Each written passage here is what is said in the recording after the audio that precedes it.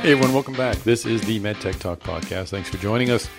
Our guest today is Joe Biller. He's a managing director at Sightline Partners. He's been a guest on the podcast before, and he was kind enough to moderate one of our panels at the MedTech conference. And then Joe and I had the opportunity to sit down and sort of go over the broader discussion just a bit, but then get into how Joe looks at investing in MedTech companies. He's got some really some unique ways to evaluate companies. Sightline's a really fascinating firm, and he talks a bit about alternative sources of capital for startups. So this is definitely a valuable conversation.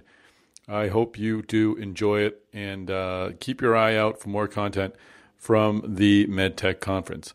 Now let's get into this conversation with Joe Biller of Sightline Partners. Joe, thanks for joining us. Yeah, happy to be here. Thought the panel went well today, the venture panel. You were going for sort of a State of the Union type of address. So what is the state of the venture capital union after hearing from your colleagues? Yeah, I think it's good. I thought we got a great perspective from a lot of different verticals within the investing community. Mm-hmm. We had Rob Winkleman, who kind of oversees the debt markets as an advisor. Obviously some great investors, and Justin Klein from NEA, Mike Fave, who's new to the scene with KCK, and then Mark Deem, who's just obviously such a well-regarded early stage, incubator, has launched a number of companies. So I think we touched on a lot, although it might have been from a little bit of a high level. I think, I feel like we addressed a lot of the key questions the audience has from entrepreneurs, veteran CEOs, investors. So I thought it was good. So what are some of the challenges facing you folks? I talked with Justin about this as well. Having capital in this day is great, but you need more people at the table to really make it go. Yes, I do think syndicate risk is because of what we discussed, the reduction in the buyers over the last 4 or 5 years. Although there's some new ones, as JP talked about this morning, it is something that you need to be mindful of. If you look to the exit and work your way backwards, that point in time which the exit is likely to occur from a probability standpoint, you start to have to factor in, do we need to get to cash flow break even? And some sectors, there may not be as high of a risk, but other sectors, when you're looking at them, you need to be mindful of that. And so going back to the syndicate, making sure that the capital around the table, the partners that you're working with, are there other avenues or sources of capital along the way? We talked about crossover investors.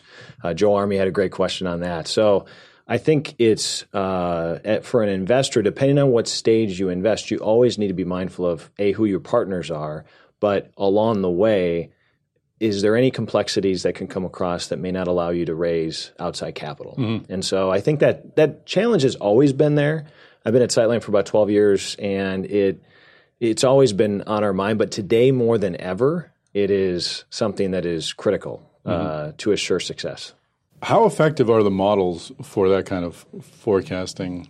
Is it you can project out maybe to a milestone, maybe two, but then to carry, this is where we need to get cash flow positive? So, and it's funny, my partners actually give me a lot of grief for this because when we go through due diligence and we ask the management team to politely cut their forecast by 50% for the next 3 years, but don't change their expenses, it's usually met with a lot of anger.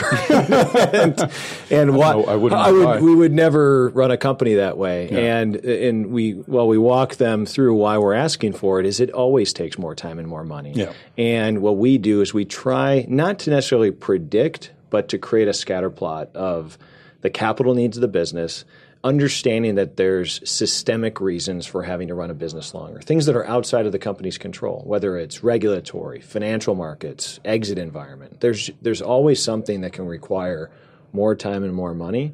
So these models are never going to be precise. They're just a more of a way to have what's your best guess. I think as we look at opportunities, we're always trying to build a cushion in. And so as we look through that, we then look to the syndicate. And we even look at what vintage year their fund that they've invested in. If this is in a more recent fund, it gives us a little bit more comfort. Right. Obviously, if a group like NEA is in there, it provides a lot of comfort. But I think the market is Mark Deem hit it well. He says there's been a fallout in the venture community, but I think there's a number of great groups that are continuing to fund opportunities, and it's all about doing that. Finding that the secret puzzle or secret sauce to bring the right syndicate partners to the deal with the right terms, the right management team. No different than what we've always faced in the venture community, but even more so on the late stage side of things, it's finding that balance of assuring that you have all the right pieces of the puzzle. Focusing on the cost for just 1 second, then I have a question about the capital. What part of that can you, as the venture capitalist, control when you're doing that forecast and looking far out?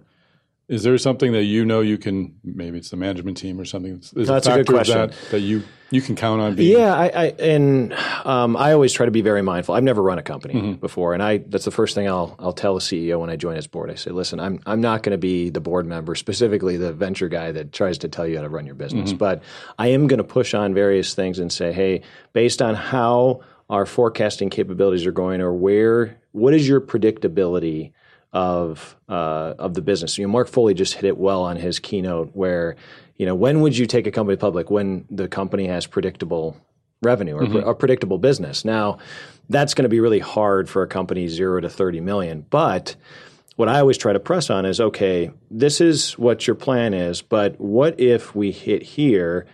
Can we still have the same cash out date? Are there certain things that, yes, you may not want to cut in expenses, but are they not need to haves? Because those are the tough decisions a great CEO is going to have to make. They're going to have to look at, okay, these are our core initiatives. We're going to be great at a couple things, not good at 5 to 10 things.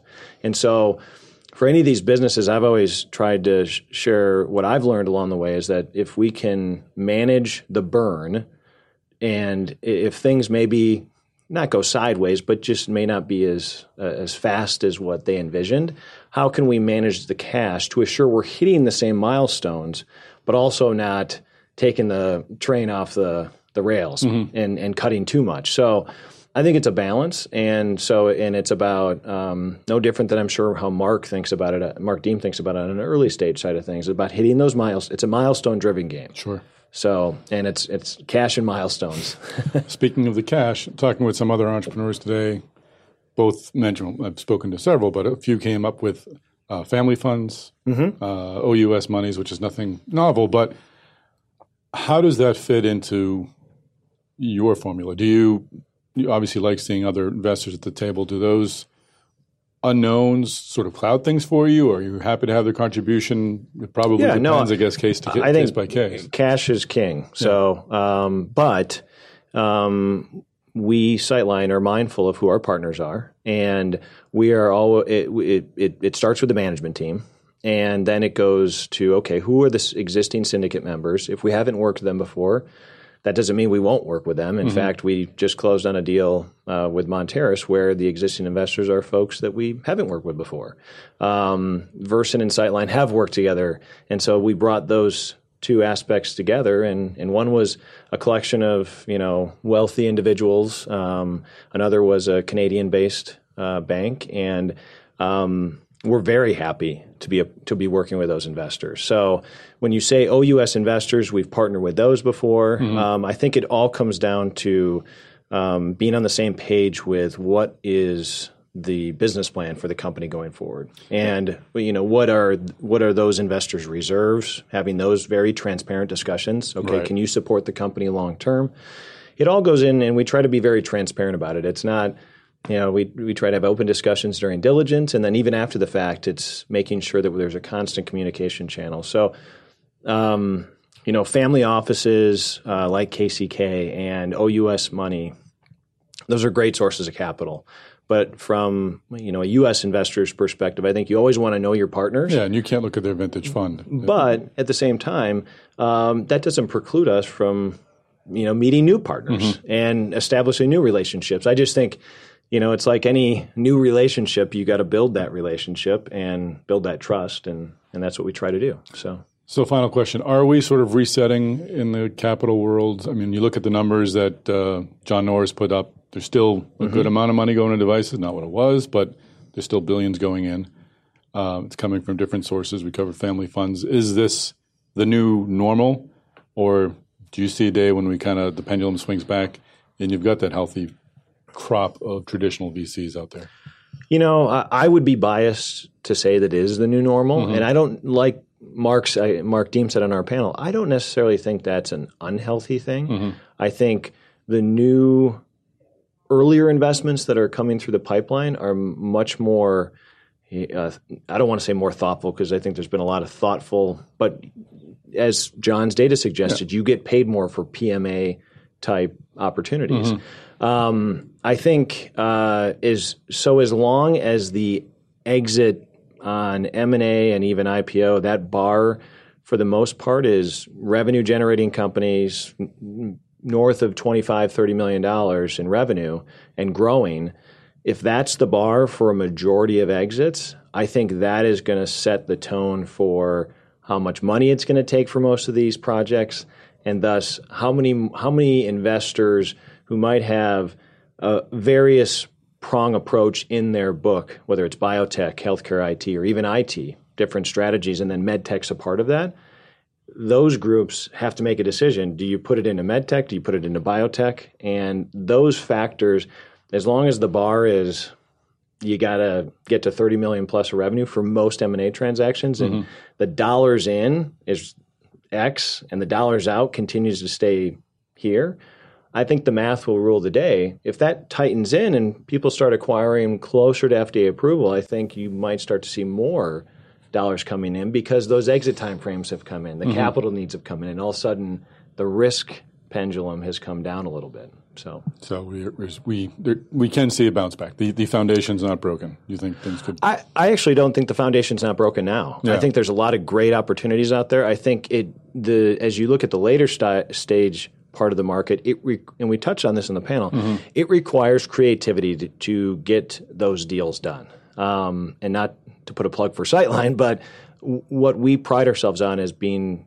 creative on structures. And I think there's a lot of other groups out there. You heard Mike with KCK that, there might be a company that is a little bit later in the alphabet on their series, and they may require, hey, we want a little bit of this or a little bit of that, and that flexibility I think will help get deals done on the later stage side. And I think we touched on the early stage side of things today. I think there's a lot of great opportunities. I think they're more selective now, which isn't necessarily a bad thing. Great. Well, thanks for joining us today. And thanks for your help with the panel. You bet. Thank you. And that is a wrap. Thank you, MedTech Talk Podcast listeners, for joining us on the MedTech Talk Podcast. Thanks, Joe Biller, for joining us at the MedTech Conference, both on the stage, on our advisory board, and, of course, back in our MedTech Talk studio. And thanks again to everyone who participated in the MedTech Conference. It was a great event. And keep your eyes peeled for content coming from that event. We'll be sending those out in coming weeks. Finally, help out the MedTech Talk Podcast, will you? Just tell your friends about it.